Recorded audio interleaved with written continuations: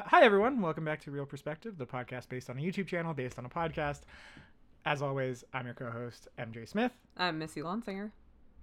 And it's just us today. Yeah. We got a two-hander for you guys. We had a guest, but they needed to cancel. So we're going forward with just at half strength, as it were. But we're here to talk about seasons 1 and 2 of what I think is one of the best shows on television right 100%. now. The Bear, which is a show about people running a sandwich restaurant in Chicago.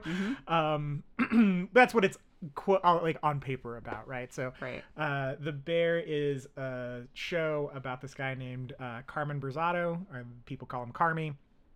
His brother passes away, and he inherits his brother's Italian beef sandwich shop in Chicago. Carmy is like a Michelin-starred chef, nominated for James Beard Awards, like a high-level fine dining chef. And the show, more or less, is about him bringing that sensibility in season 1, bringing those like that sense of discipline and sensibility to the sandwich shop. And season 2 is about them kind of rebranding the sandwich shop as a fine dining establishment that also sells the beef sandwiches out of the back, like the service window of the shop. So there's a little bit, it's mainly like a family drama, more or less, because his family is like pretty dysfunctional, and they've got a lot of unresolved trauma and grief processing that they are trying to do. But then also it's about workplace dynamics as well. And just like, I mean, honestly, just like how hard it is to run a restaurant, because I think we can take that for granted. So stars Jeremy Allen White as Carmy, the titular bear. Eben Moss-Bacharach as Richie, or Cousin. We'll probably call him Cousin a lot. And then the third, rounding out like the three leads. I have never heard her name said out loud, so I'm going to do my best. Yeah. I think it's Ayo Edebiri. That looks right. Ayo Edebiri. And she plays Sydney, who is a sous chef that he hires on at the beginning of the season. So she's kind of the audience conduit, right? Of like, she is the new kid on the block in the restaurant.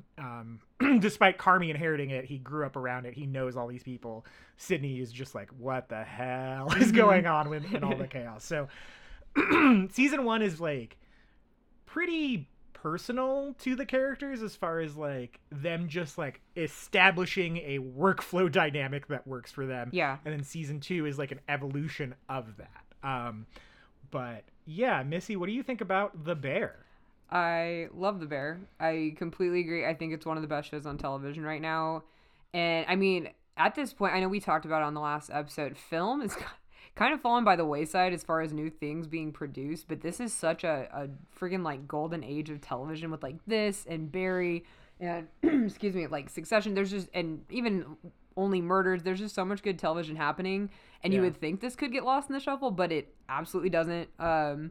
It's man, it's just so good, and it's short for people who don't want to, dick around with like an hour-long show. Yeah, no, exactly. There's too much to watch for hour-long shows. Yeah. So it's short, sweet, to the point. Yeah, I mean, pretty much what you said. It's on its surface like a really good depiction of restaurant life, from my understanding. I mean, from people I've talked to, like very down to the nitty gritty of like, taxes and funds for, produce versus whatever. So it's very good in that aspect, but then also just such a good character driven study of like you said, processing trauma and addiction and mental illness and familial issues and stuff like that. Like, it's truly like this everyman show that's kind of like, it looks like a prestige show, but it's really just like an everyman show at its core, about this guy just kind of trying to get through the shit that he has to deal with, while also trying to make, his restaurant a better place and stuff. It's so good. And the performance is stellar, writing stellar. It's just, not a bad note anywhere. Yeah. I mean, it's just really a show about a guy trying to do his best, right? Like very much everyman.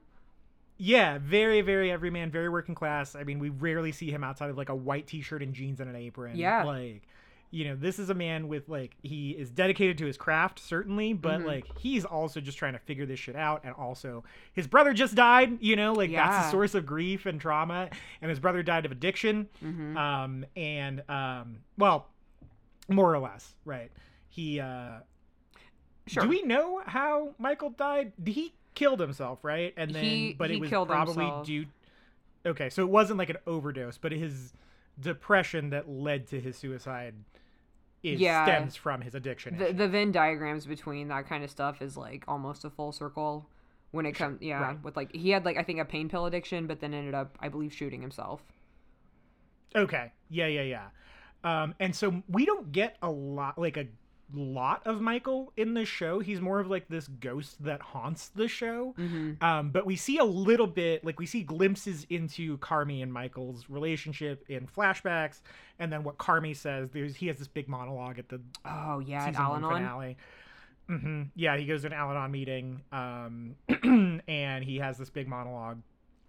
At the end, I think it's like 7 minutes or something. It is. I was just looking it up today to rewatch it. I was like, is this really 7 minutes? Because it both clips and lasts forever, but it's wonderful. Yeah.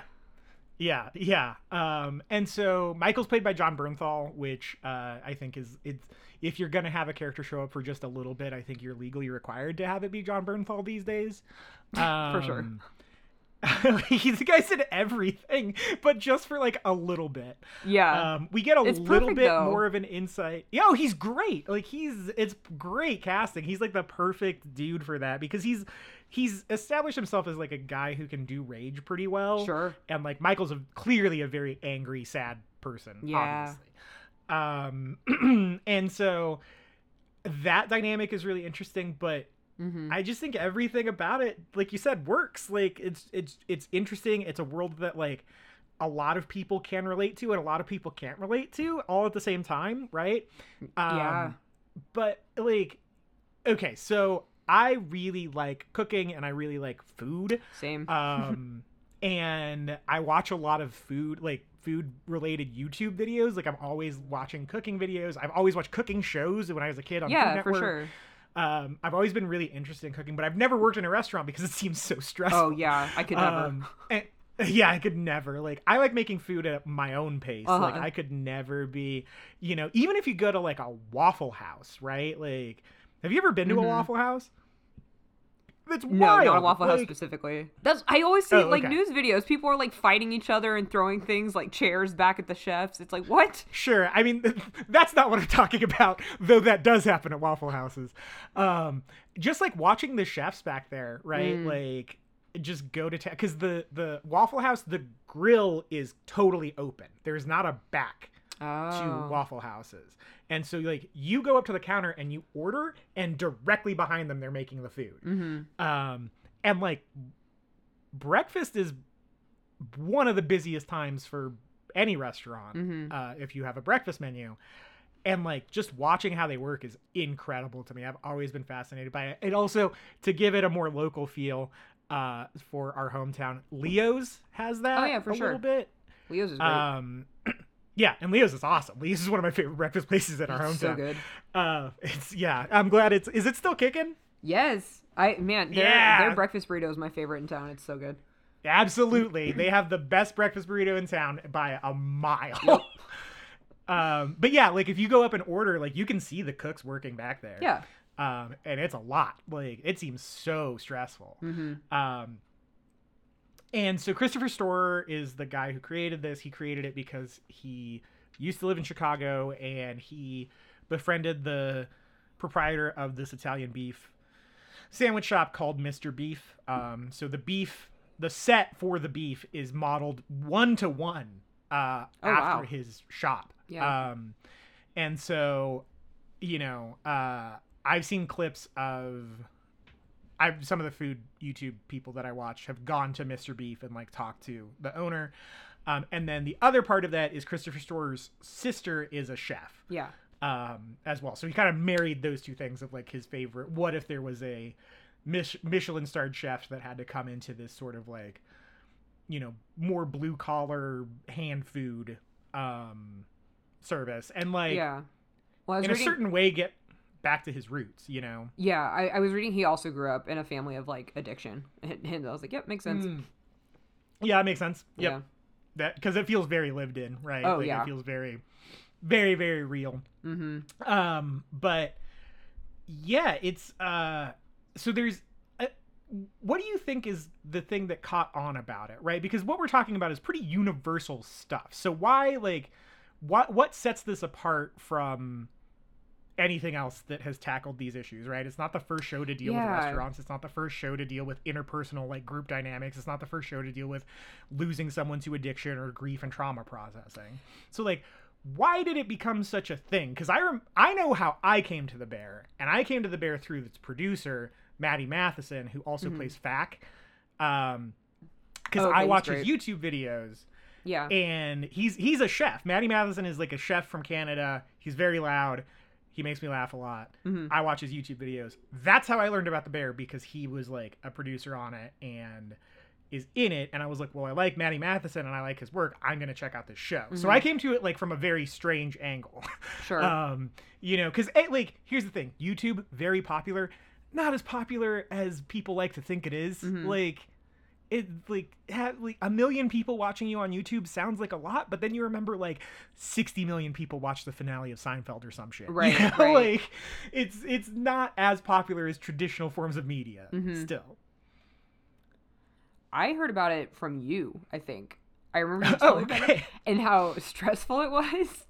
And then I remember watching it, and just that first episode, I was like, yep, he was right. Very, very stressful. Yeah. Yeah, I don't know why it took off. Like, I mean, like you said, like there's been cooking things, there's been trauma things. I don't know if it's the specific blend, and they just got just a magic secret sauce of great actors and great writing. And I mean, even like the music that they use is great with it. Sorry, there's like a lot of thoughts coming out right now. But it's like, I mean, it just goes to show like something very basic, like a basic human need of how do I deal with this and just try to keep living and try to do good with what I have is never going to be a bad story to tell, especially if you tell it well. And with this, like, they're just very specific with the setting they chose, which happens to be a restaurant. And they chose really, really, really good actors to do it. So, I mean, I don't know that it's like remarkable in the sense that it's like a new and unique idea being brought to the small screen or whatever, but it's done so well. It's like getting like a super delicious, well-made hamburger. It's not going to blow your mind as being like this new dish no one's heard of, but when you do it super fucking well, it's like, oh my God, this is the best thing ever. Yeah. I mean, I think a lot of that has to do with the editing of the show. Rewatching some of the episodes today, I was like, oh, this is perfectly edited, right? Because the first 2 episodes of that are some of the most stressful episodes of television I have ever seen in my life. Until you get to the Christmas episode. Oh, yeah. And so I remember watching the first 2 episodes and being like, look, this is incredible. I don't know if I can deal with this. Like, just my anxiety level watching it. Like, it is like, to me, it is more stressful than anything that happens in Uncut Gems. And it is clear that Uncut Gems was a huge point of reference for the people who made The Bear. Sure. It almost feels like Uncut Gems had to happen in order for The Bear to happen. Like, it almost feels like that movie was the sort of Rosetta Stone for Christopher Storer unlocking the way in which to approach this show. Yeah, I like it. Yeah, and it works, but it only works for those first 2 episodes, right? Because after in the 3rd episode and beyond until the 7th episode of season 1, it kind of calms down a little bit, right? Because the first 2 episodes are so breakneck. Oh yeah, like it is just stuff happening for an hour, and it leaves on episode 1 leaves on a little bit of a cliffhanger to where like you kind of have to watch episode 1 and 2 as a unit. Yes, and it's a lot. And so like, but now that I think about it, it's edited, like that's a feature, not a bug, because you watch the first 2 episodes and you're like, okay, I need a break from this show. Yeah. And then you take a break from it and it lets you marinate in the first 2 episodes and be like, okay, here's how all these people are connected. Like it makes you think about it, right? It is so aggressive that it can't help but stick in your brain. Yes. And then when you come back from the break, the show slows down. Right. Like it also understands that you needed a break and like, the show proper starts at episode 3, but the first 2 episodes aren't like just world building shit, right? Like you get a lot of the characters and you get a sense of who these people are from the first 2 episodes. Oh, right off the bat. Immediately, yeah. It's some of the best, like, oh man, I just thinking about the pilot, because I just rewatched it this morning. Like their delivery of exposition, because there is a lot. You have a lot of characters. The way that they deliver exposition, the backgrounds of everybody is done so masterfully, and in no way is like holding your hand. You just really have to be paying attention. So it trusts its audience to be, and you have to watch because it's such fast cuts of just everything happening all at once. But yeah, no, I agree. Those first 2 episodes are so aggressively stressful. And not only is it a nice break when it slows down by episode 3, but it's like those first 2 were so striking in how stressful they were. Yeah. It's not like you've forgotten that now that it's slowed down, you're like, oh, now everything's cool and it's easy for them. It's like kind of that anxiety and fear is lingering in the back of your mind as you're watching it, because you know you've now seen and experienced for 2 episodes in a row how stressful that situation is. It's just, it's so perfect. It's such a perfect way to establish just that world and that setting. Yeah, and it's interesting, right? I was having this conversation with someone last night about world building, and like we were talking about Dune and fantasy novels and how like the world building of that, and I realized something which I don't think I've realized about myself before, which is like I don't give a fuck about world building. I would much rather have something be character driven than world driven. Sure. And so like I was reading, or for spooky season this year, I read The Exorcist for the first time. I listened to the audiobook. And it's fantastic. And like the movie's great, but the book is so good. And I realized this because it's so character driven. Like even the movie's pretty character driven. Oh yeah. And I think that's just my favorite type of storytelling, is to let the character, like throw the characters into this world and have them deal with it. Right. And then I'll figure out the rest along the way. You know what I mean? Like, we don't really get a sense of Chicago, right? Like I have never been to Chicago, and Chicago definitely plays an important role in The Bear, but like there's no world building of what Chicago is in this show. Right. And like, if you're kind of a food nerd, you are pretty up to date on like, you know, regional cuisine and stuff. Yeah. But like the Italian beef is a Chicago staple. Like that is, you know, akin to something like a Chicago style hot dog even, right? Sure. Like they're kind of neck and neck, or New York style pizza, right? Like the Italian beef is something that is one of Chicago's claims to fame. So if you are interested in the food world, you have that, you at least have a little bit of that information up front, and it just trusts you to know that, right? Like, it's clear that this is a place that has a lot of regulars. It's clear that this is a place that has an established system, right? Like that's what Tina keeps screaming about at the system, first episode, is the system, like shit works. Like if it's not broke, don't fix it. Why are you trying to make us all call you chef? You know, don't wipe your hands on your apron. Like he's establishing these rules that have not existed in the beef, and the beef has gotten by. But it's not been profitable. No. Right. And so gets Carmi's like thing is like the health inspector immediately like gives him a C and stuff. Right. Like it is getting by in the sense that like if I make something at home and give it to my friends, they're probably going to like it because I'm a decent cook, right? Like I'm not a bad cook. I cannot cook at the level of someone in a kitchen somewhere. Right. You know, like, you know, and so they're getting by on like 25 years of consistency, right? There's sort of a Starbucks in that way, right? Like Starbucks doesn't have good coffee, but if I go to Starbucks here and then I go to Starbucks in Chicago, I know what I'm getting. Yeah. At least, right? I'm not rolling the dice on a local place that may have bad coffee. I know what I'm getting, right? And so it's established that like the beef is that, right? Like it's probably not the best Italian beef sandwich in Chicago, but it's good enough, and the price point is good enough. Yeah, it's like, oh, go for it. Oh, that like it has a consistent stable of regulars that keep them afloat, but that's all they're doing. Right. I was gonna say it's like those restaurants. If you or anybody else has watched like Kitchen Nightmares, it's the same story with those, where it's like at one point they probably were at the top of their game, and then complacency hit, and you know, time happens and things like that. And it's like, you know, Gordon Ramsay comes in and fucks shit up, but it's always the same thing where it's like they still have a steady flow of customers just basically because they've always had a steady flow of customers, not because they're great. And then, you know, yeah. But I wanted to go back to something you had said, how you like, you don't necessarily care about world building, but you like character driven stuff. And it was occurring to me as you were saying it, I'm like, it's because the world in this sense, like, is a character in it. Like, yeah. And so like when you're establishing it, not in like, oh God, Dune, just having to take that long elaborate time to just dump exposition on you, but just letting it be a part excuse me, sorry, like any other character, where it's kind of there in the moment. The restaurant is there, we're getting those shots of like sauce dripping off, is like, it looks like fires are happening and things are like drifting towards the burners, and it's so well established without having to take the time to sit there and be like, this is the world of Chicago and Chicago beef.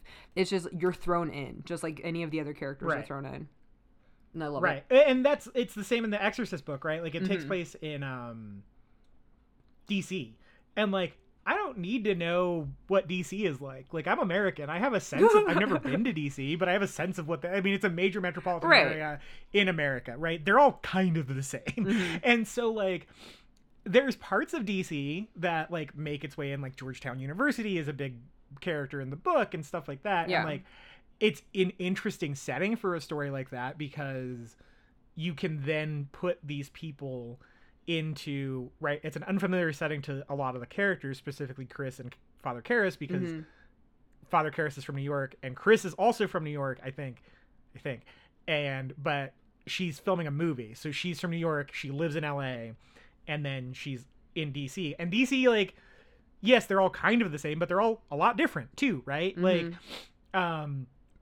so it's just an interesting way to, like, take a place that we don't set a lot of things, especially for a story like The Exorcist, which is largely non-political. Yeah. Right? Like, most of the stuff we have that takes place in DC is all about the politics of DC, because that's the nation's capital. This has almost nothing to do with it. And so to take that and put these characters who are transplants into this unfamiliar setting and then have, like, a very unfamiliar experience happen to them, it puts you on edge a little bit more. Sure. Right? And, like, that's kind of how it feels with this, right? Like, Carmy grew up in Chicago, and he probably worked in the restaurant at least a little bit, but he's not from this world. He's from the world of fine dining. And, like, there's always, if you leave home for a long time and then you have to come back, there's always a little bit of awkwardness, right? Like, the place changes while you're gone, right? And so that's always, like, you know, it is home, but now home is different, and you weren't there when it got different. And that's a driving force for Carmy. Like, that's a driving theme for Carmy over the course of season 1. Yeah, and it was an active decision to leave home. I mean, because I think the changes in home, like you're talking about, can occur whether it's like, I went off to college or I did whatever. This was like everything. Like, I mean, he says it in that 7-minute monologue. Everything he could to kind of get away and prove his brother wrong, whose approval he thought he needed. And then, yeah, to just try so hard to leave that and then get sucked back in. And everything is so different and so unfamiliar to what he's used to. It's right. Well, and also I think something that you brought up is, like, the beef was probably at the top of their game, and then they, like, complacency happened. Yeah. But also Michael's addiction. Oh yeah, 100%. Right? Like, he nosedived, so the business nosedived. And so now Carmy's having to come back to what was once, you know, the beef, the original beef of Chicagoland, you know, to see this, like, mess his brother left behind because his brother stopped caring. Yeah. Right. And gave into his addiction. And so he's got to, like, he's on his back toe, and there's part of him that misses his brother, but there's also part of him that's furious with his brother. Sure. Understandably. Yeah. Right. And so you end up with this, like, you know, there's a great tension in all the characters, right? Like, nothing's ever solid for these people, right? Even in the first episode in the pilot, there's a little bit of a break when we get to family dinner, right? And there's a little bit of a breather, and then immediately Carmy has to go deal with these video game nerds that are going to do this, like, Street Fighter essentially tournament, and it's right back in it, right? Like, we're right back into the chaos of it. Like, Carby's getting the shit beat out of him by these nerds, and then like Richie has to fire a gun in the air and call them incels and stuff. It's so great. Like, and as someone who plays like stupid games like that competitively, it's very funny. But yeah, so that's kind of season one is establishing this, and we talked about this a lot on the Jaws podcast. So there's when I was in college doing my gen eds, I had to take you have to take a communication course as part of your gen eds. And I took a class where I had to do a lot of group projects. Like, it was a group communication class, and we went over the like dynamics of group forming. And so it's called like forming, storming, norming, and performing. So you're formed as a group, right?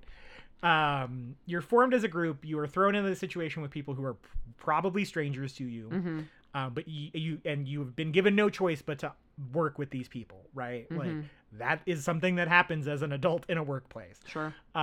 Storming is like, everyone's got their own personality. They've got their own thoughts of like how shit needs to go, and like some people are leaders and some people are not leaders, and then sometimes you may end up with too many leaders, or sometimes you may end up with not enough leaders. Too many cooks in the kitchen. Yeah. And so forming is sort of that, right? Forming is the sort of boundary testing. Where can I push my personality with this person? Where can I back off? Like, figuring that out. Norming is then also like very much reinforcing those boundaries of like, okay, there are clear-cut roles here now, right? Like, Carmy is the head chef.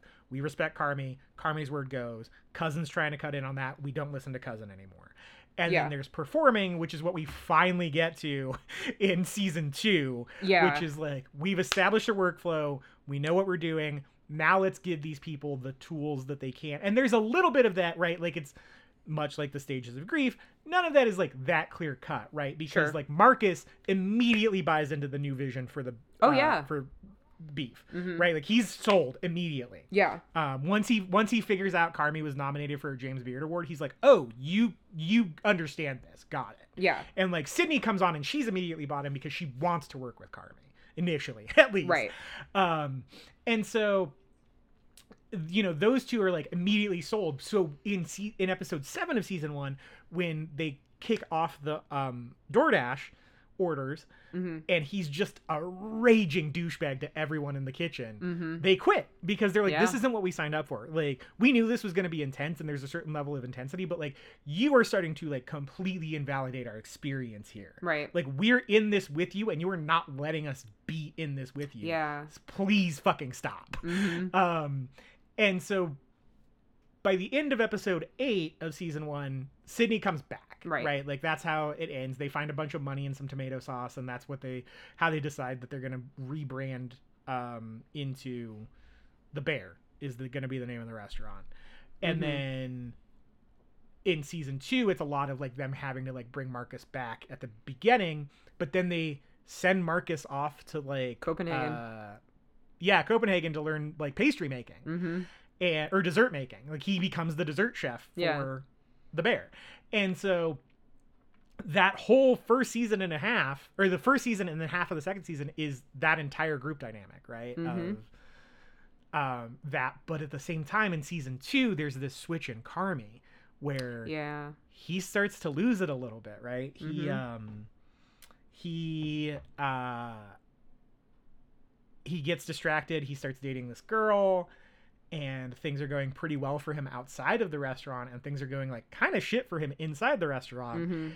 And he's sort of a man torn between two things, where he's like, I need to shepherd this new project that I'm doing, but like, I feel like no one's listening to me. I've also been distracted. People are asking me for, like, he's just stretched too thin. And he also still hasn't really processed the death of his brother that got him in this situation in the first place. And it's been over the course of the show like a year now. So the show starts 4 months after his brother dies. And then it's like, it's a handful, it's like roughly a year by the time we get to opening night of The Bear, which is the whole second season is them like doing a lot of construction on the restaurant. There's like way less cooking for the public in season 2. And it's so interesting to go from season 1, which is very like sort of a lot of blue collar stuff, into like more of the actual like employment you know, sort of taking a corporate approach to what this restaurant is going to be. For sure. And the thing is, it's just as stressful. It really is. It's like, it almost seems like it shouldn't be. So season 2, it's like the big underlying stressor is that there's like a literal countdown clock of when they have to have everything done. And I remember as I was watching it with Jordan, he's like, oh, I mean, that's like the big conflict. And it almost seems like a little trite because it's like it's established and then you get a bunch of episodes of character work. Like characters get kind of these full episodes devoted to them. But it's like that tension is never there. And it's kind of like how season or episode 3 slowed down, but like you still have that tension and anxiety in the back of your mind. It's like you kind of recognize it's there. And then, God, by the time we actually get to the bear episode and Carmi gets locked in the freezer. Oh my God. Yeah. Oh my God. They totally sideline him for the opening night of this thing he's been working on for a year. Yes, which is a wild thing to do to your main character. So good. It's such a great show. It's such like, it's perfect. It's so confident. Yes. It's so confident in itself. Like, it's just like, yeah, this is what we're doing. And like, this is the right decision. Yeah. Oh, it's so good. And yeah, absolutely just as stressful. Fish's the flashback Christmas episode with a lot of big name celebrities, which sounds like 3 or 4 different things that should make it horrible television. One of the best episodes. It's so good.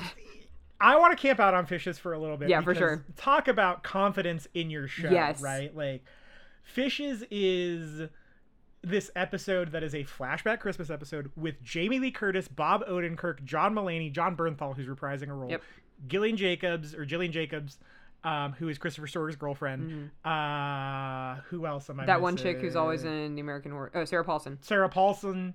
I feel like there's more. They all show up in this one episode, and it is distracting. To the point where like I was like, what is this show doing? Yeah. Right. When it first started, I was like, I don't like that John Mulaney's here because I don't think John Mulaney's a very good actor. No. Because he's not. I was just he's not. And so I was like, John Mulaney, like Bob Odenkirk. Like Bob Odenkirk's a great actor, but like I don't need him in this. You know what I mean? Like, they are distracting me. And like, I remember texting you about like, is that John Mulaney? Is that Bob Odenkirk? And you were like, wait till Jamie Lee Curtis shows up. And I was like, who? Yep. Like I didn't even know she was showing up. And I was like, that's so annoying. Like, I hate that. And it's probably my second favorite episode of the show. It had all the hallmarks of being just trash television that was failing and trying to get people back by bringing in big names. But it completely subverts any expectation with that. The way that they set it up, it seems like it's going to be bad. And then it's amazing. Yeah, and it's like it's the reason why it works, though, still, I think, is the editing, because it's so stressfully edited that you almost don't have time to camp out on the fact that it's John Mulaney and Bob Odenkirk and Jamie Lee Curtis, you know? No, 100%. They don't give it the shit time. Happening all the time. No, they don't. There's no breathing room in that episode. And like, for like the stress that comes in season 2 is much more existential than the stress that comes from season 1. The stress from season 1 is very immediate. It's very, we got to get this done and we got to get it done yesterday. Yeah. The stress from season 2 is we got to get this done and we got to get this done by this time, which is much more nebulous, right? Sure. Like, working on a deadline is good, but for me, at least, I don't feel the pressure of a deadline until I do. Right. And I think most people work that way. Yeah. I know that sounds like silly, but I don't feel it until it's I'm the same way. Looming over me. Right. And so like to set a date months in advance, I'm not really going to think about it until it's crunch time. And so for this, like, they kind of can't afford to do it because of what a massive undertaking that is. Sure. And so it's a much more nebulous sort of stress. Episode 7, Fishes, episode 6, Fishes, gets back to that immediate stress, right? We're in the kitchen with Jamie Lee Curtis. We're seeing her have the immediate stress of like preparing this meal for the Feast of Seven Fishes, right? And we also see a little bit of where that addiction comes from genetically, right? Yeah. Like, she drinks a lot. 100%. And so it's this weird return to form that is also wrapped up in the sort of like trite trappings of what Christmas episode is, and then completely just turns it on its head and makes it absolute chaos. No, 100%. And like you said, confident is such a good word for it. To have like a flashback episode establishing things like a season and a half into your second, like what? Like, and you get like you said, like glimpses of John Bernthal in season 1, and oh my God, is he so good in that episode? He's so good in that episode. Oh man, like and heartbreaking. Like his depiction of somebody struggling with addiction was so lived in, and so like it's man.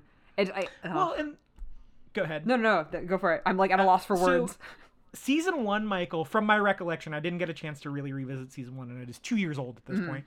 But season 1, Michael, is like, they portray him as like a sort of sad clown a little bit. Yes. Like, he's very jovial, he's very welcoming, it's clear he loves his family, it's clear he's trying to do right by them, it's clear he wants to do the right thing, it's clear they love him. Yeah.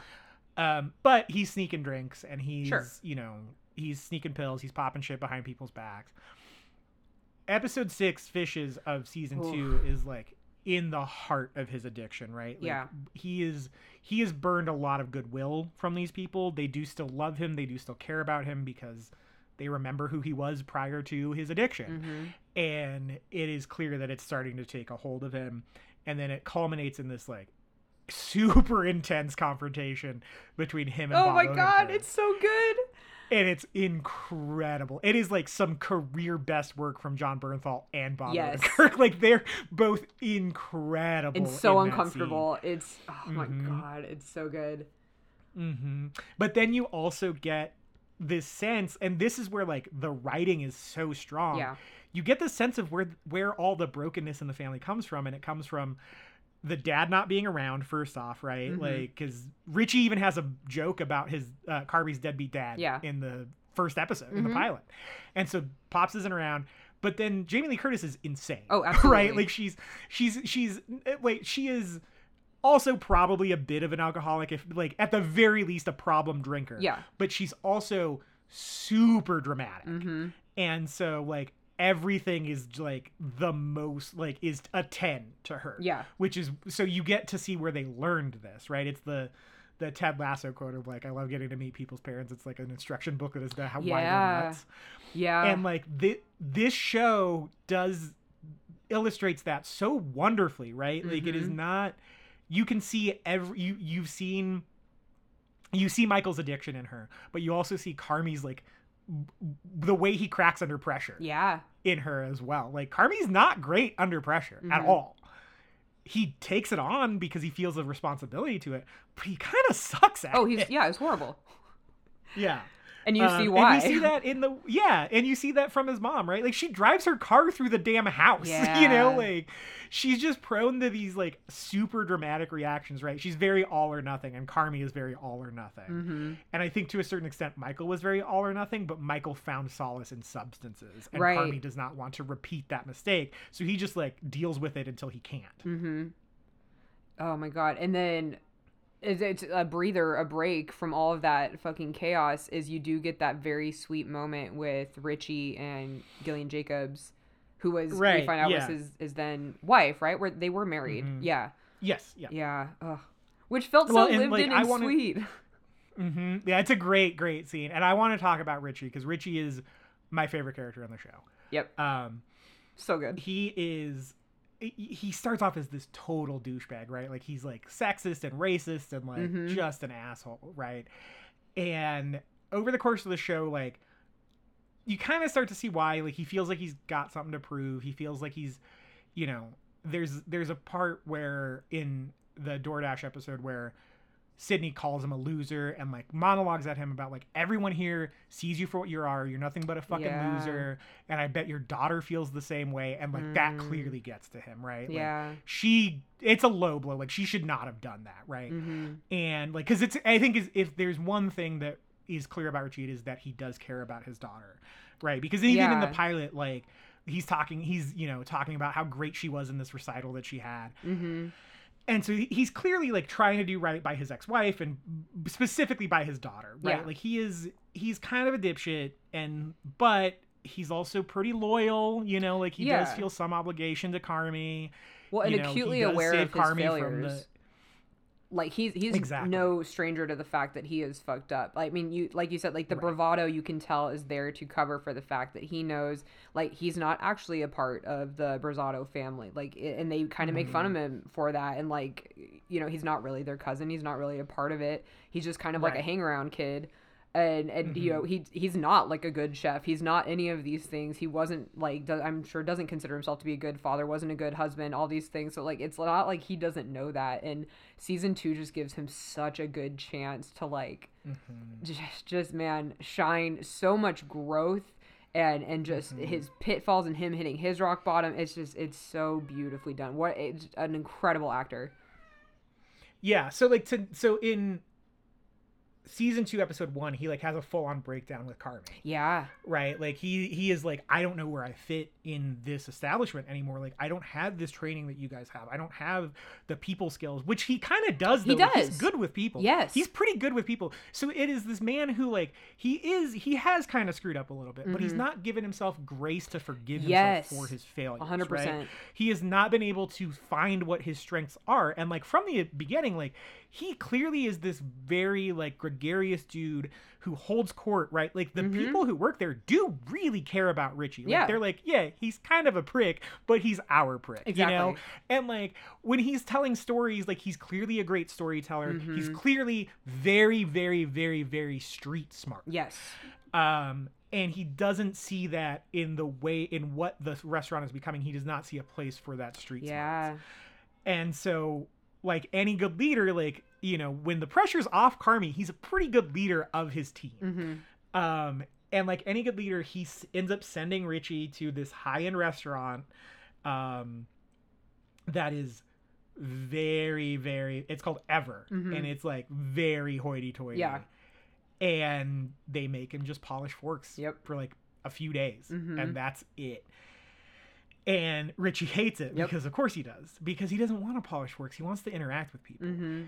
But as he's polishing forks, he witnesses how this kitchen operates. He witnesses the ethos of like customer first that this place has. Yeah. Right. And like he gets an understanding, and it finally clicks with him, like what Carmi is trying to do with the bear. And I think it's such a great illustration of like, if you're too close to something, right? Because no one at Ever is telling him anything different than someone at the Bear is telling him. Right. But he's too close to those people, right? If someone close to you tells you some shit about yourself and you don't like it, you're going to be defensive. Yeah. But then if like a third party who kind of doesn't really care about you either way tells you that stuff, like that's why therapy is great. I was just going to say the same thing. Yep. Therapist. Yeah. Therapy is a place to go where a third party calls you on your bullshit either way, right? And they either validate it or they tell you to stop. And like, I like my therapist a lot. And I think my therapist likes me. My therapist doesn't actually care about me all that much. Sure. And that sounds counterintuitive, but to have a third party who's just like, yeah, you're right, or no, don't do that. Yeah, like, it's so refreshing. Like, it just is this way to like take myself out of my own head and put myself into this person who like I said, doesn't actually care. Like, I'm not friends with my therapist. No. You know, I don't hang out with She doesn't listen to the podcast. No, I mean, no, I don't think so. But you know, she's able to like, as a result of that, she's this third party who doesn't care, which means she can just tell it like it is. Yeah. Right. And so the people at Ever just like, they find Richie's strength. They tell him what his strength is, which is what Carmi's been trying to teach him. Yeah. And they find out how good he is with people, right? Like he ends up meeting with the head chef of Ever, played by Olivia Colman. Yes, so good. And doesn't even know, right? Like he views, like Richie's strength is that no one's better or worse than anyone in his eyes. They're just people, and they're people he wants to get to know. And that episode, I'm even getting choked up talking about it. Like it's so good. It's such a like, it's not even like a redemption for Richie, because it's not like he like did something he needs redemption for, but like you just see him like gain this confidence that you've known for a season and a half now, that like if he just had that, he would be an unstoppable force on the service floor. Yeah. Right? And then we get to see him enact it, right? It's like Rocky, right? Like I very much compared that episode to like sports dramas with an underdog that ends up overcoming. Yeah. Like that's the tone of it, right? Like it is Richie's Rocky moment. It's such a great episode of television. Oh, I love that episode so much. It's so good. As you were saying that, it reminds me of like, just as a teacher, like they call it like the aha moment, which for a lot of teachers, and it was for me, like that was the thing that made me want to teach, was working with the student who was failing at something over and over and over again. And when they finally got the concept, it's like, it's a magical feeling. And so like as an audience, to see someone who doesn't think they can do it, like you said, who is like a fuck up by a lot of standards, but you see him like just work through what he's working through and realize that he can show himself grace, that he does have worth, that he does have a place to fit in. You're just like, yeah, by the end of the episode, it's so good.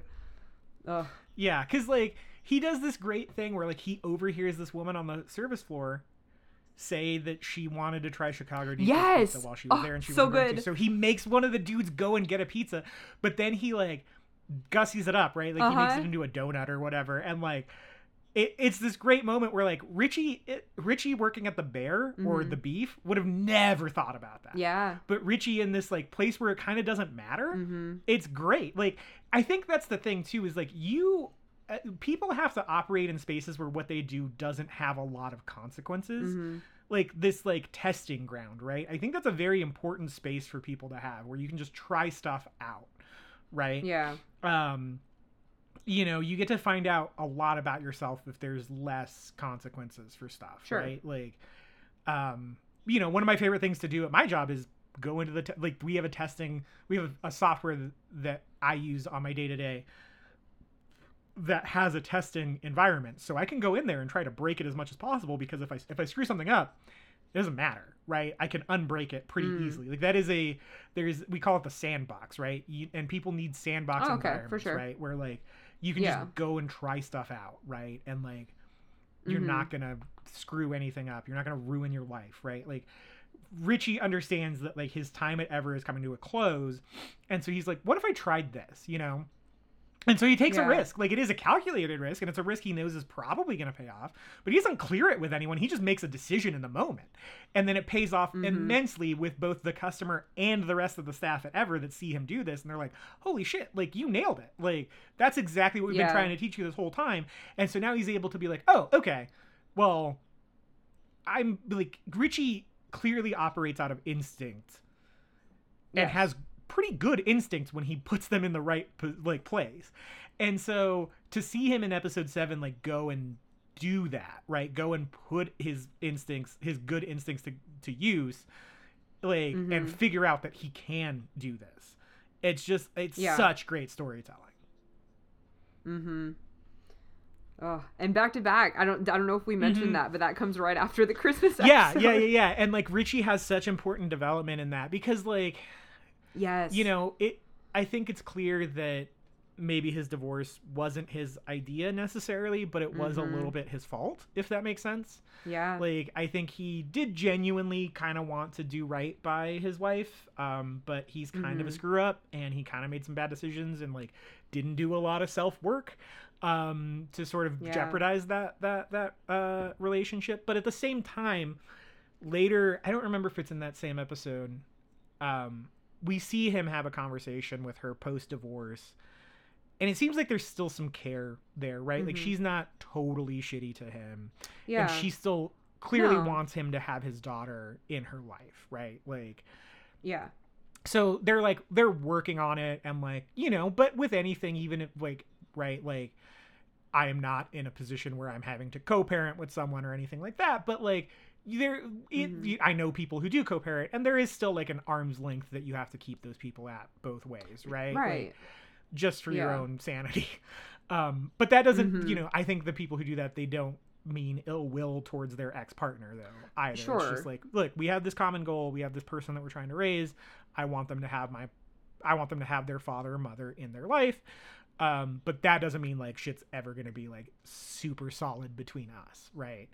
And I think the show shows that, of like, they're divorced, she clearly thinks it's for the best, it probably was for the best, but you know, she still is like, well, this is still the father of my child, and he still wants to be there for her, and I'm gonna allow him to do that, you know? Like there's a complication, and there's a wrinkle in that relationship that if you are just like, you know, if he was just a douchebag to her, it would be a lot easier for her to be like, no, like fuck that dude. You know?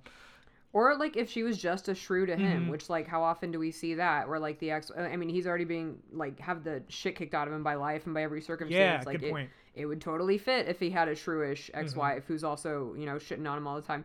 But it was nice. Like, I mean, she was a human, which sounds crazy, but, you know, like to have the female ex-wife character written as another human who is caring and loving and stood up for herself and set her boundaries. It was like, oh, this is very healthy. And it's Gillian Jacobs, and she does a great job. Yeah, and like I think the show is great in showing like just a group of people trying to do their best, right? Like no one is irredeemable in the show. Yes, they have flaws, but like they're trying to figure it out. You know, like it's just a group of people who are trying to make the best decisions for themselves as possible to live like healthy, full lives. And I think that there's something like weirdly wholesome about that that we don't get in a lot of television, right? We talked about the other sort of prestige half-hour quote comedies that are on TV, like Barry. Like Barry sucks. Like the show is incredible. It's one of my favorite shows of all time. But that character is a monster, right? Like by the end of the show, there is absolutely nothing redeeming about that man.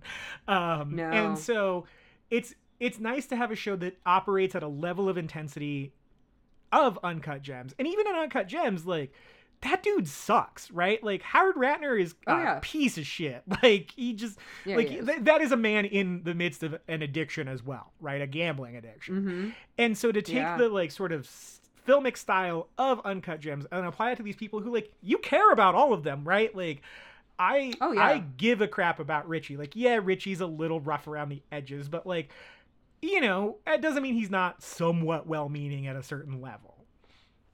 Right. Well, it's like we know these people. They take the time to, I mean, establish them, like we said, with season one, but then especially in giving them, like, affording them kind of their own episodes. Like Tina, when Tina's singing karaoke, I'm, like, cheering for Tina. I'm so happy when Marcus gets to go to Copenhagen and meet Will Poulter. It's just like you care about them, you love them, you understand their flaws because the show is not shy about like hiding their flaws from you. Like you know that they can be pieces of shit, but it's like you said, that's so true to real life. Like we're trained to kind of want a clear protagonist and a clear antagonist, but that's not how life is because we are often our own protagonists and antagonists in our own story. And you see that with each of them. You see how they self-sabotage. You see how they fuck each other over sometimes. The effect that's had, I mean, with that Christmas episode, the effect that can potentially have for, you know, generations and years to come. But it's still, nobody, like you said, is irredeemable. Even Jamie Lee Curtis, I mean, makes an attempt at the end to kind of try to come. And she's just a piece of shit during the Christmas episode. You're like, oh my God, you're the worst mom ever. Like, you do clearly love your kids, but you have no idea of how to show that in any kind of healthy way. It's, it feels very real. It feels very familiar for someone who's, I mean, that's not true. I have worked in a restaurant as a hostess in college, but I mean, I have no experience in a kitchen apart from my own kitchen. Like I have no base of reference for that. I do have a frame of reference for addiction and what that does to oneself and to one's family. But I mean, a lot of that stuff, I mean, I didn't grow up in Chicago in an Italian family with that. My parents were not like that, thankfully. But it's like you feel like you know them and you're in there with it because they take that time to just really kind of draw you in and establish it with just the characters, the acting, editing, everything. Well, and I think you've also seen these people working in the, you know, the sort of hand food industry, right? Like, you know, I've got my sandwich shop I like to go to, and like they're kind of like the Bear, right? Like, you know, it's maybe not as like at 11 intense, right? Because there is some dramatic license you got to take to make a compelling television show, but like. I've interacted with people who are like Carmi. I've interacted with people who are like Richie. I've interacted with people who are like Sydney. Like I've known these people in my real life, even, you know. They're types. Yeah, for sure. And like, it's good. Like it's well done and it's well executed, and it feels like, you know, can meet these people at whatever restaurant you go to tonight with your date or whatever, you know. And it's just because of how human and universal it is, it's such compelling television, right? Like, I don't know, the older I get, this is weird, right? The older I get, and this may have a lot to do with the way in which franchise filmmaking has gone, but like the sort of like fantastical stories are less interesting to me. You know, and maybe that's just because the only two people doing it are Marvel and Star Wars, and like I have no interest in those. But like, they're like Dune. Like I liked the book. I read half the book, and I'll probably read the other half before the new one comes out. But like I didn't like the movie. But the movie took out all the stuff that I liked from the book. The movie was nothing but world building. The movie was nothing but world building. The book, the first half of the book is nothing but politicking, and it's rad.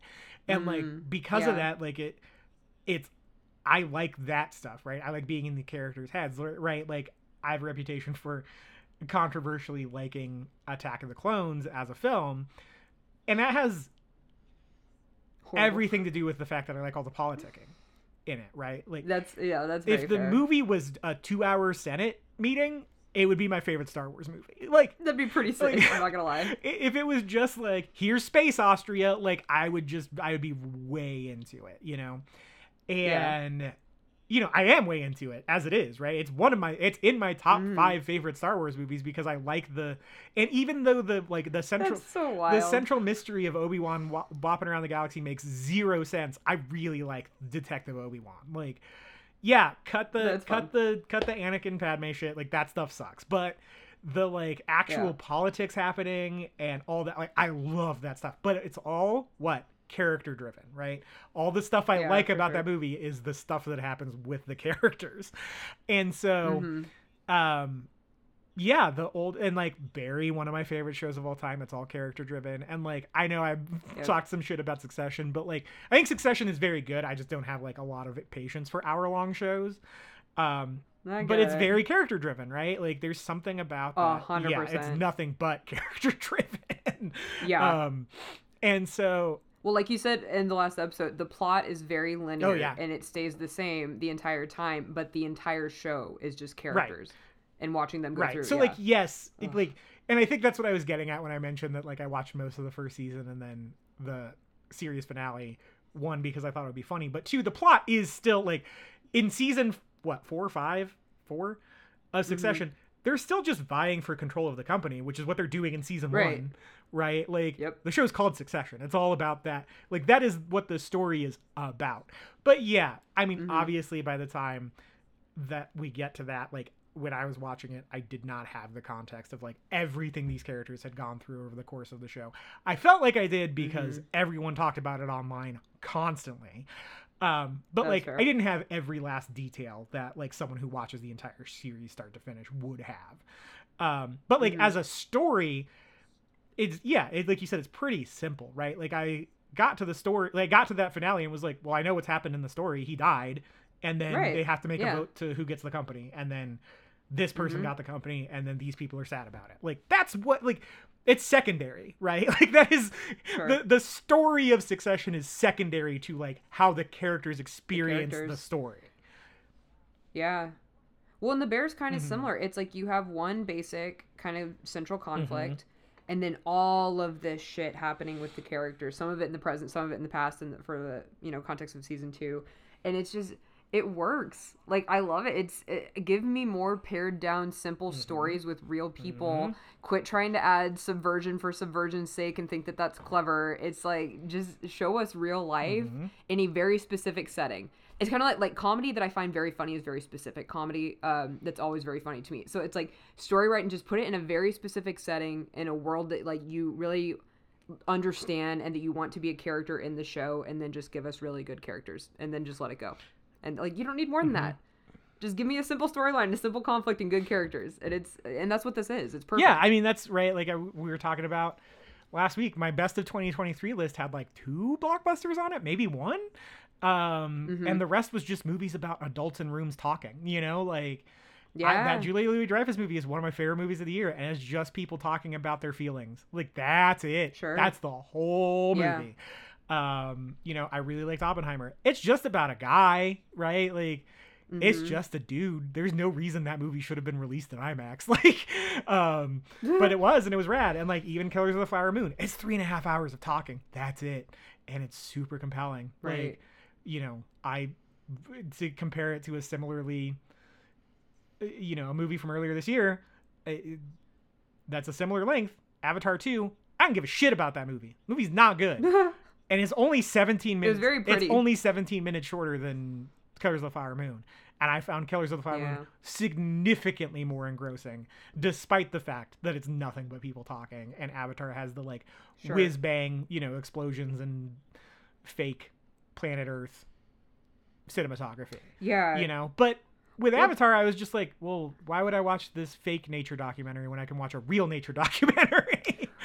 Right. Well, that's I was just thinking, like, our world is such like a spectacle right now. I mean, I know we almost like joke about it also because we're millennials and we've lived through so many tragedies that we have to joke about it all. But it's like there's just at any given moment the most outrageous shit is happening that sounds like it's straight out of some novel or some, you know, like horror series or something, or like there's always so much shit happening that like it's almost like we crave and long for just this sense of normalcy, even if that is a very stressful normalcy. At least that's familiar to us.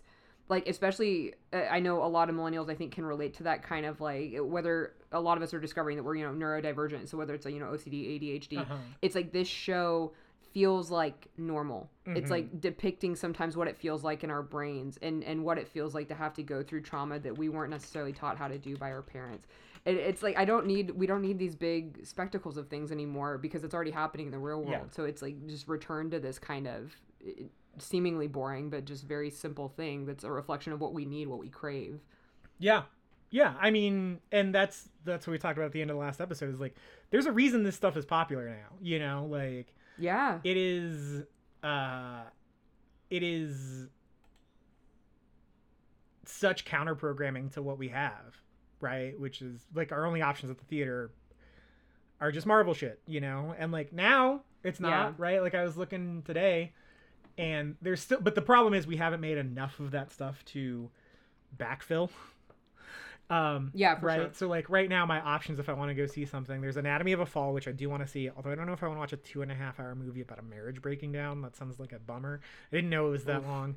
And then Killers of the Flower Moon, which I've already seen, but I do want to see again. But that would be 7 hours of my life I've dedicated to that movie. And I got that podcast coming up, which means it's gonna be like, what is that, 10.5 hours of my life all told. There you go.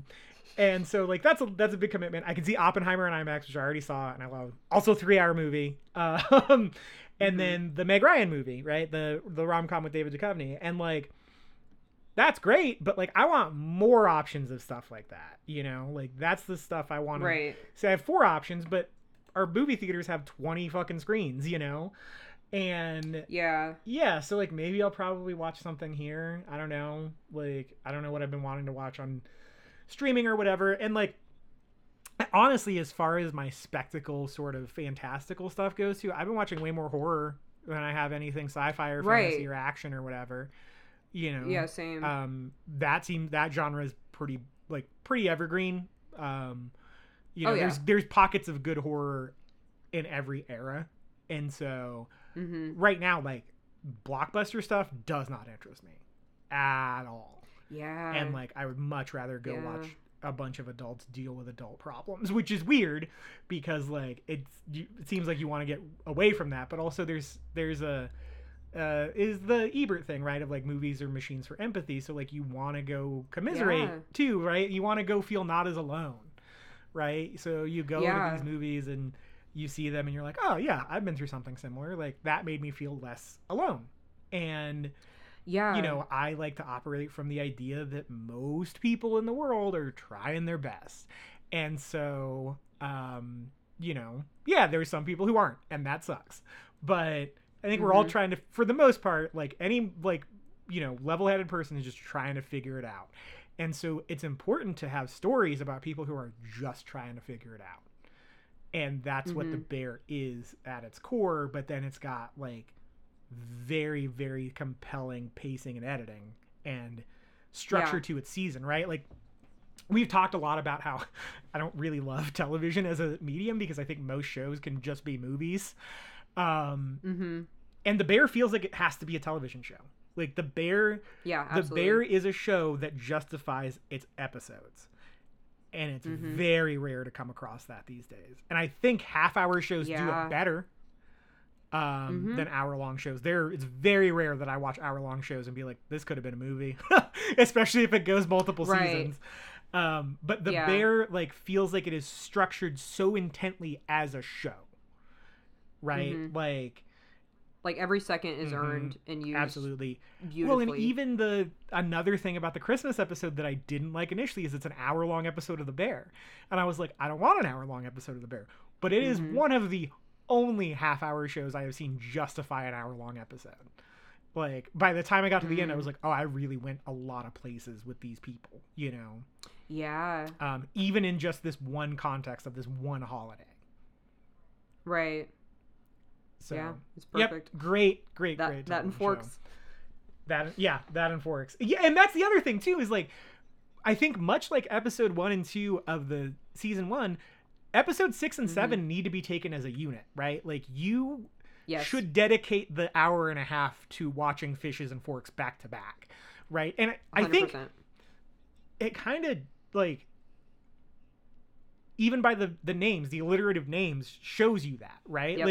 Like it's clear that they've thought about that, right? Because I remember watching episode 6. I was before a pinball tournament and being like, I'm exhausted. Like, I need a break before the pinball tournament. Yeah. And then I was like, but I also want to find out what happens. Like, where do we go from this? Like, what, you know, why now? Like, it's a show that is structured in a way that makes me think about why it's structured that way. And I like that. Where it's like, why did we have this episode as episode 6 of season 2? Not only that, why was it an hour? Like, what did it do to justify itself? Like, yes, it was compelling, it was entertaining, you know, in a weird way. And it was just like, it was a wonderful showcase for these actors who are very good at acting. But like, why did we need to spend an hour with all these people? And then in the next episode, it's mainly because of Richie, right? Like, Richie gets the emotional crux of Fishes, right? He gets the break, he gets the breather, he gets the established, like, the really meaty backstory is Richie's. And like, yes, the scene with Michael and Bob Odenkirk is great, but we know Michael's an addict. We know, like, we don't learn anything new about Michael from that interaction, right? Yeah. Like, we knew Carmi had a fucked up home life. Right. Like, we didn't necessarily need to know the specifics, although it was beautifully, you know, incorporated. Sure. But yeah, absolutely. Richie is the one who gets something new that we didn't necessarily get to see before. And so because of that, we get to see how, like, we get to then think about how he was reacting, because Carmi's the main character of the show, right? But like, we get to think about how he was, because he is close to this family. He is just a family friend, but he is, you know, he's a third brother to them, you know? He's like, clearly is part of this family, right? Like, yeah. And so, you know, you get to see him interact with them and kind of be this outside party, but also see how that affects him, because he is still an outside party that's still part of the family. You know, he's got an interesting dynamic with the Brazados, right? Where it's like, this is my family, but it's not, but it kind of is.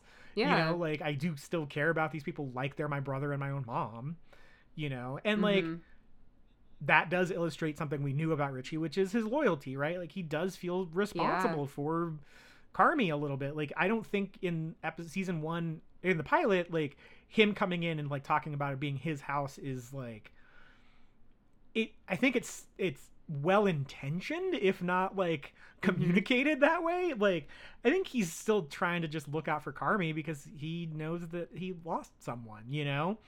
And he's like, he just wants to make sure Carmi's making the right decisions, and not like, he wants to make sure Carmi's got a plan, it seems like. Yeah.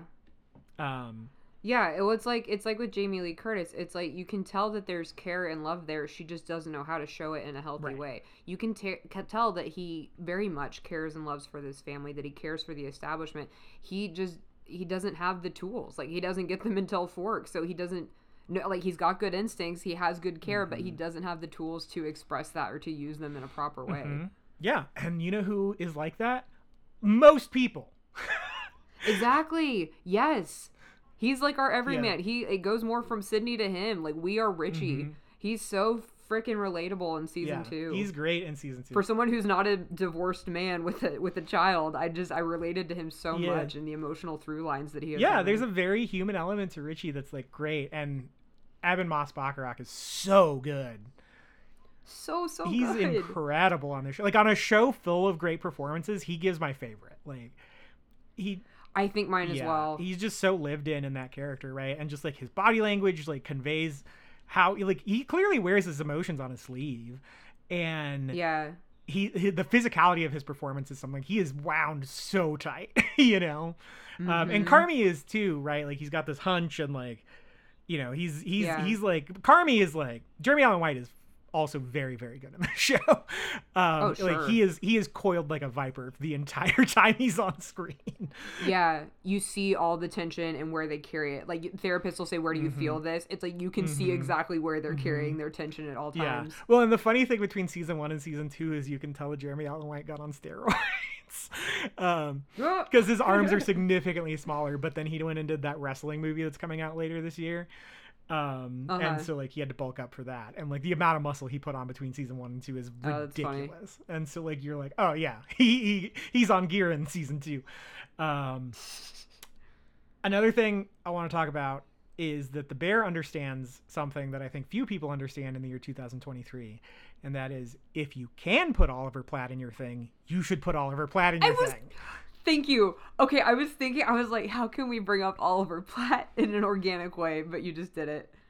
Oh my God. What an actor. I love him so much. Petition to put him in everything. Yeah. He's wonderful. So lived in. His choices are like bold but subdued. It's like they're very strong choices, but he doesn't go over the top. It's just, he's perfect. Yeah. He's so good as Uncle Jimmy. Oh my gosh. Yeah, incredible performance. I've always been a big Oliver Platt fan. Like everything he's in, I just think he's not magnetic. I don't think that's the right word for him, but like he's very compelling as a performer, and like his performances are very everyman as well, right? Like his like most of his performances are like just a guy.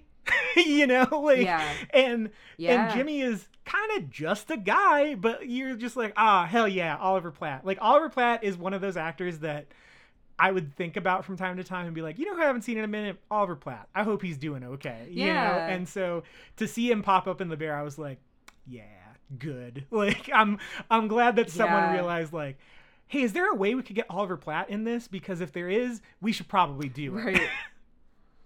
Right. And it's like, and his character is so interesting. Like he already, I think, as a performer, like you said, is very compelling. Not necessarily magnetic, but very compelling. He commands attention and respect. And his character is so interesting because he is a frightening man. Right. Like you know that he's capable of some shit, but he also is like so like jovial and like avuncular and stuff. It's just, and he blends that so beautifully, and it's I also love that guy. Like I remember when he showed up in season 1 just being like, I'm in. Like this show has officially won me over. And to spend more time with him in season 2 is great. Like it's great because they use him as this spice, right? Like they like the show just has like dollops of Oliver Platt in it. And so it's the it's this perfect always leave them wanting more sort of energy about it, where it's like, yeah, we could put Oliver Platt in every episode, but we shouldn't, right? Like that is not the because I know for me, if I landed Oliver Platt for my show, I would want to put him all over that thing. And so he would be the man. Yeah, exactly. And like to understand that like that's not the purpose the character serves, right? Like despite the fact that we have Oliver Platt, who's incredible, that character needs to just kind of pop in and out and like sow a little bit of chaos, but also a little bit of getting people on the right track. You know, like that, like Gandalf. Yeah, exactly. Right. Like he is very much a supporting character. And I think to get Oliver Platt to play that character and still have the restraint to not just lather the show in him is very, very, very smart. Yeah. Well, the show does it so well. They do the same thing. It's funny that you use the term spice because that's what I think of with their use of John Bernthal. Yeah. He is in it the perfect amount. And it's wonderful when he's in it. I don't need any more or less of him. Right. I mean, I kind of want a little bit more because he's so compelling. But it's just the perfect amount to season. And they know how to do that so well with their side characters. And it's so good. Yeah. Great show. If you guys haven't seen it, I don't know why you listen to this episode, but you should check it out if you haven't. It's on Hulu. It's listening. An FX show. Also, thank you for listening. Yeah. Do you have anything else to say about The Bear? I don't think so. I'm looking at my notes. I think we covered. Oh, I will say shout out to Abby Elliott, who was never my favorite SNL cast member. I thought she was serviceable. I especially season 2. I really enjoyed her. She brings a softness that's very sweet and welcoming, and she's great. Yeah. Today I learned Abby Elliott was on Saturday Night Live. Oh yeah, for sure. No, yeah. And Sydney's great too. I know we talked about her a little bit. The males are so such powerhouses. She is also incredible and holds her own with these guys who are incredible is great. actors. She gets more to do in season 2. But she's a little bit, by necessity, a blank slate, right? Like, she has to be the audience conduit, right? So she has to be... Yeah. She, by function, cannot get as much as the other people in the show because she's us, right? She has to have enough room within her character for us to kind of, like, sit beside her in it, right? As an observer. Liza Kolanzayas, also great as Tina. Tina's awesome in season 2. Oh, yes. She's so amazing. Funny, man. And she can sing. Yeah, she can sing like nobody's business. But I know that woman. I have met that woman so many times. Yes. Yes. I know exactly her deal. That cast is so good. And even Maddie Matheson, I was very skeptical about him being in the show. And because he's lot. Hilarious. He is a lot. He is a loud, large man. And to the point where I have tried watching Maddie Matheson videos with other people and they're like, I can't deal with this guy. And he is a loud, large man in The Bear, but I think they use him to great effect, especially he's totally got that handyman vibe about him, right? He nails it. And he definitely feels like the blueprint for the character a little bit, where it's for the character of Carmy a little bit, where if you watch Maddie Matheson, he knows what he's talking about, but he just sends it, right? He drowns his stuff in fat and seasoning. He is very much over the top as a cook as well. But he has a ton of back of house experience in restaurants and stuff, right? He's sort of Bourdain-y in that way, where he comes from that world, right? He walks the talk, a little bit. And he's got these stories. I've heard him on podcasts of doing cocaine, right? In the the part where is it Sydney catches the dude doing meth in the another SNL? Yeah, isn't it Alex Moffat or somebody? Yep. Yeah. That was wild. Yeah. But not uncommon from what I hear. Not uncommon at all. And Maddie Matheson has a story about doing so much cocaine as a chef that he ended up giving himself a heart attack. And so that's lived in, right? That is an experience that Maddie Matheson had personally. And so it's not, I don't know, it's not, it's still real, and Maddie slots in very, very well as Fac. You can tell they kind of held off on using him a lot in season 1 because you do kind of, if you're unfamiliar with Maddie, you've really got to warm up to him a little bit.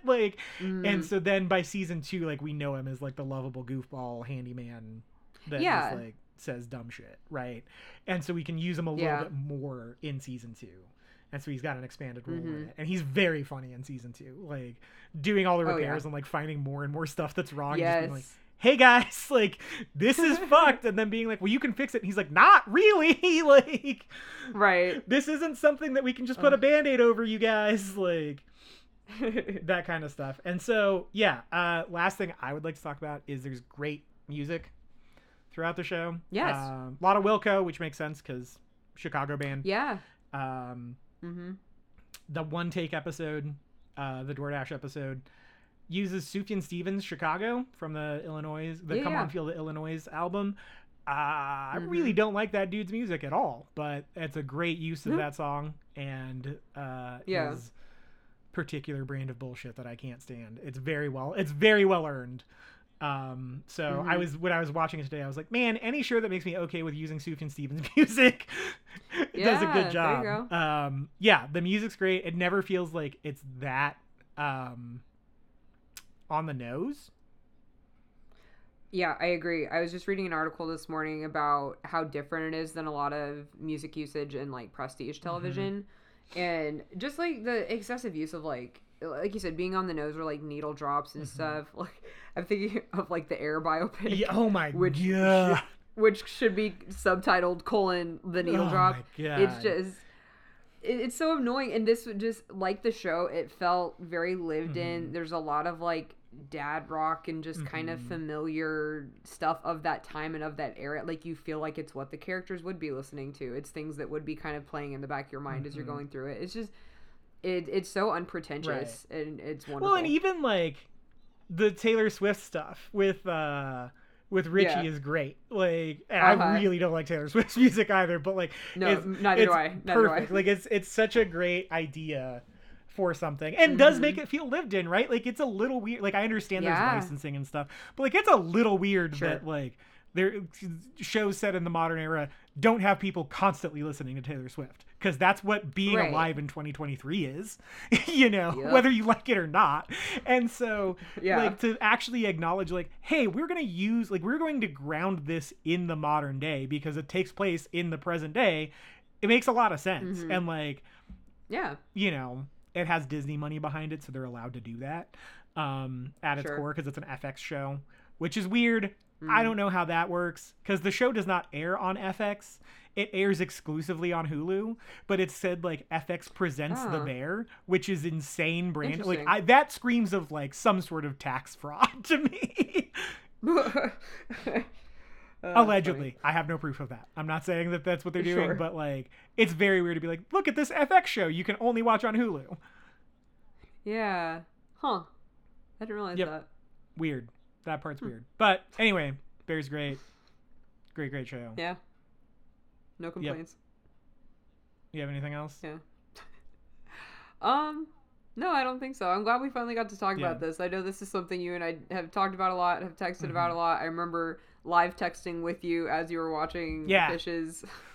It's just, I know it means, it's a show that means a lot to us, and I know that we can see a lot of ourselves in a lot of these characters or experiences, and it's just, man, I couldn't recommend it more. I feel like that's a show that I recommend without hesitation to almost like anybody there. I mean, because, you know, there's always that stuff where it's like, well, I don't know if so-and-so would like it. This is just a good show. Like, if you're a human being who's existed, like, it's a good show. You will find something that will speak to you in some way. Yeah, I think it's pretty universal as a show, like, as an experience you can watch. And it's easy to watch. Like, it is stressful, but they're only 30-minute episodes, and there's only 18 of them.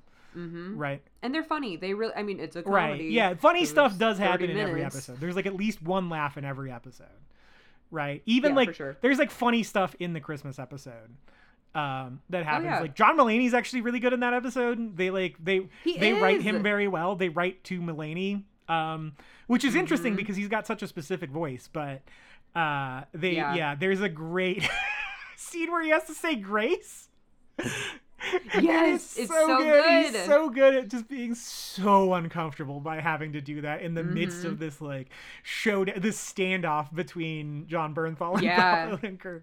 He's really great in that scene. But then there's another great scene in that episode where like the Fact brothers are hitting him up for money to sell baseball cards or something, and he's just like he's this like shitty Ivy League dude, right? And so he's looking at them like he's looking at wild animals, right? Like he's just so there's such a curio to him that he's like, I am gonna give you this money because I want to see where this goes. Like, he's so honest. He's like, I think you're gonna rip me off, but I want to see the way in which you are going to rip me off. And I was like, that's really funny. Like, it's such a funny character beat to put into a character we're probably not gonna see again.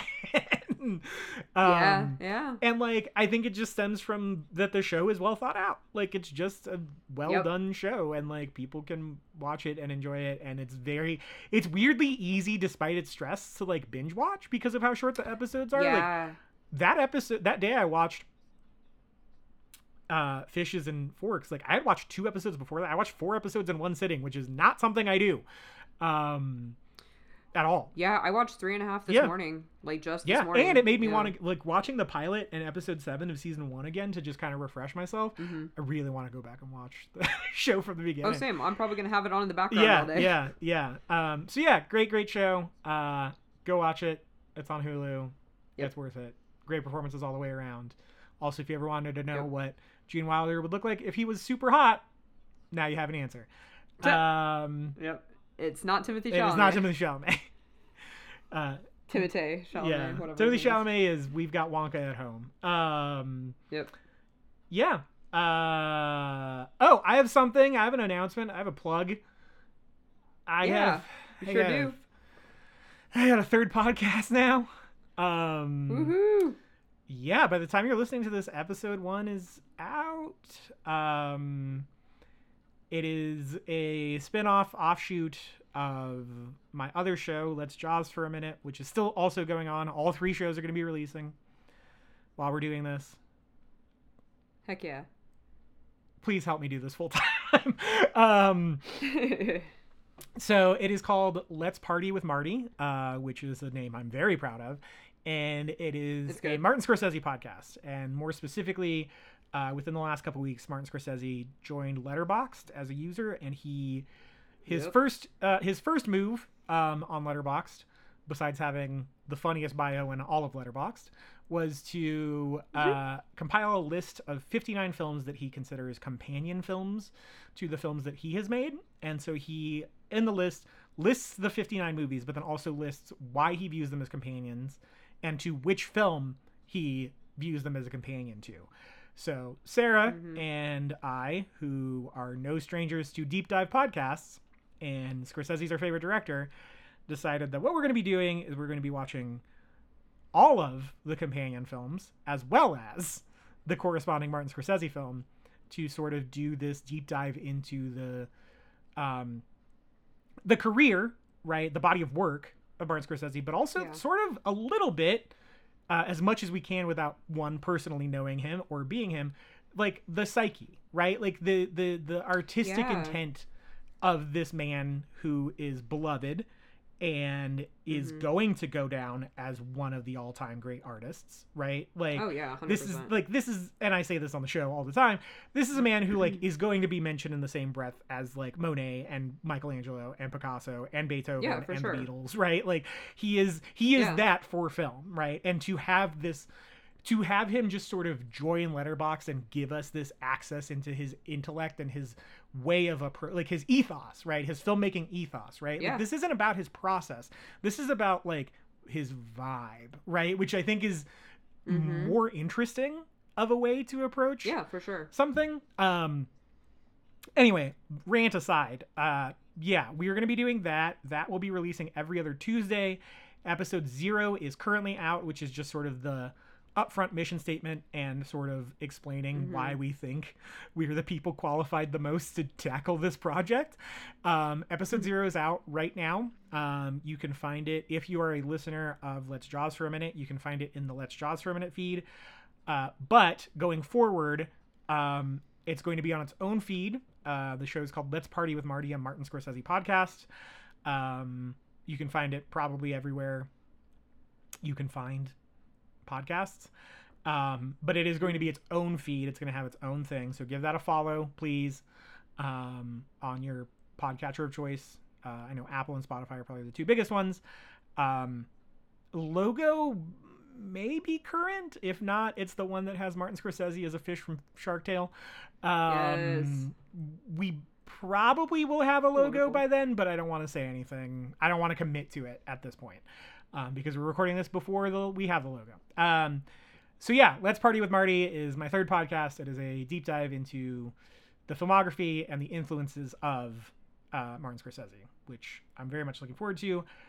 It is going to be much like Let's Jaws for a Minute is different from this podcast. It's going to be different from Let's Jaws for a Minute because it's a much more, academic, for lack of a better word, endeavor. Sure. And I'm excited about it. And also, 3 podcasts is a lot, so please go listen to it. Missy, do you have anything you want to promote? Earlier this year, 3 of the co-hosts of the show worked together on a short film. Corey has his YouTube channel, Real Filmmaking, right? And so he directed and wrote a short film called Moving Out, starring me and a friend of the show / my boyfriend Jordan, and Mike is also in it, and Corey's wife Hannah, and that is on YouTube. So check out Real Filmmaking and watch our short film. Based on the Billy Joel song, right? Yeah, exactly. I play Anthony. No, it's which it's is good. which is why every time you end a which sentence, I think we've talked about on here. We like. What? Oh jeez. No, I was gonna say it's short, which is we've talked about on here. We like short things. There's a lot to watch and consume. But yeah, so it's good. It's a not happy ending.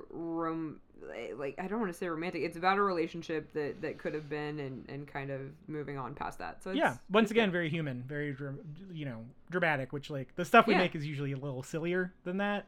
So it's interesting to like see like as we were growing up with our stuff, right? But it's very good. Everyone's very good in it. Thanks. Yep. It is weird that you choose to end every sentence by saying ack, but I guess that is what Anthony does. Stupid joke. I was curious where you were going with that. I was like, what? Oh, yeah. Ack. God damn it. Man, I'm so mad at myself for saying that. You should be. No, you're right. This is what happens when we don't have Mike and Corey to read us in. The thing is, I think Mike would have laughed at that harder than anyone else because he's a giant Billy Joel fan. That's fair. Yeah. Go watch The Bear. Go watch Moving Out, Anthony's song by Corey. Oh, it's Moving On. That's why. Okay. I just said the title wrong. It's not Moving Out. It's Moving On. But also listen to Moving Out by Billy Joel because it's a great song. Who needs a house out in Hackensack? Is that where you're moving in the... It should You're moving to Hackensack. We're unhinged. Yeah, your character works at Mr. Cacciatore's down on Sullivan Street. Oh, goodness. I have to stop. All right, we're the bad guys. Bye. Bye.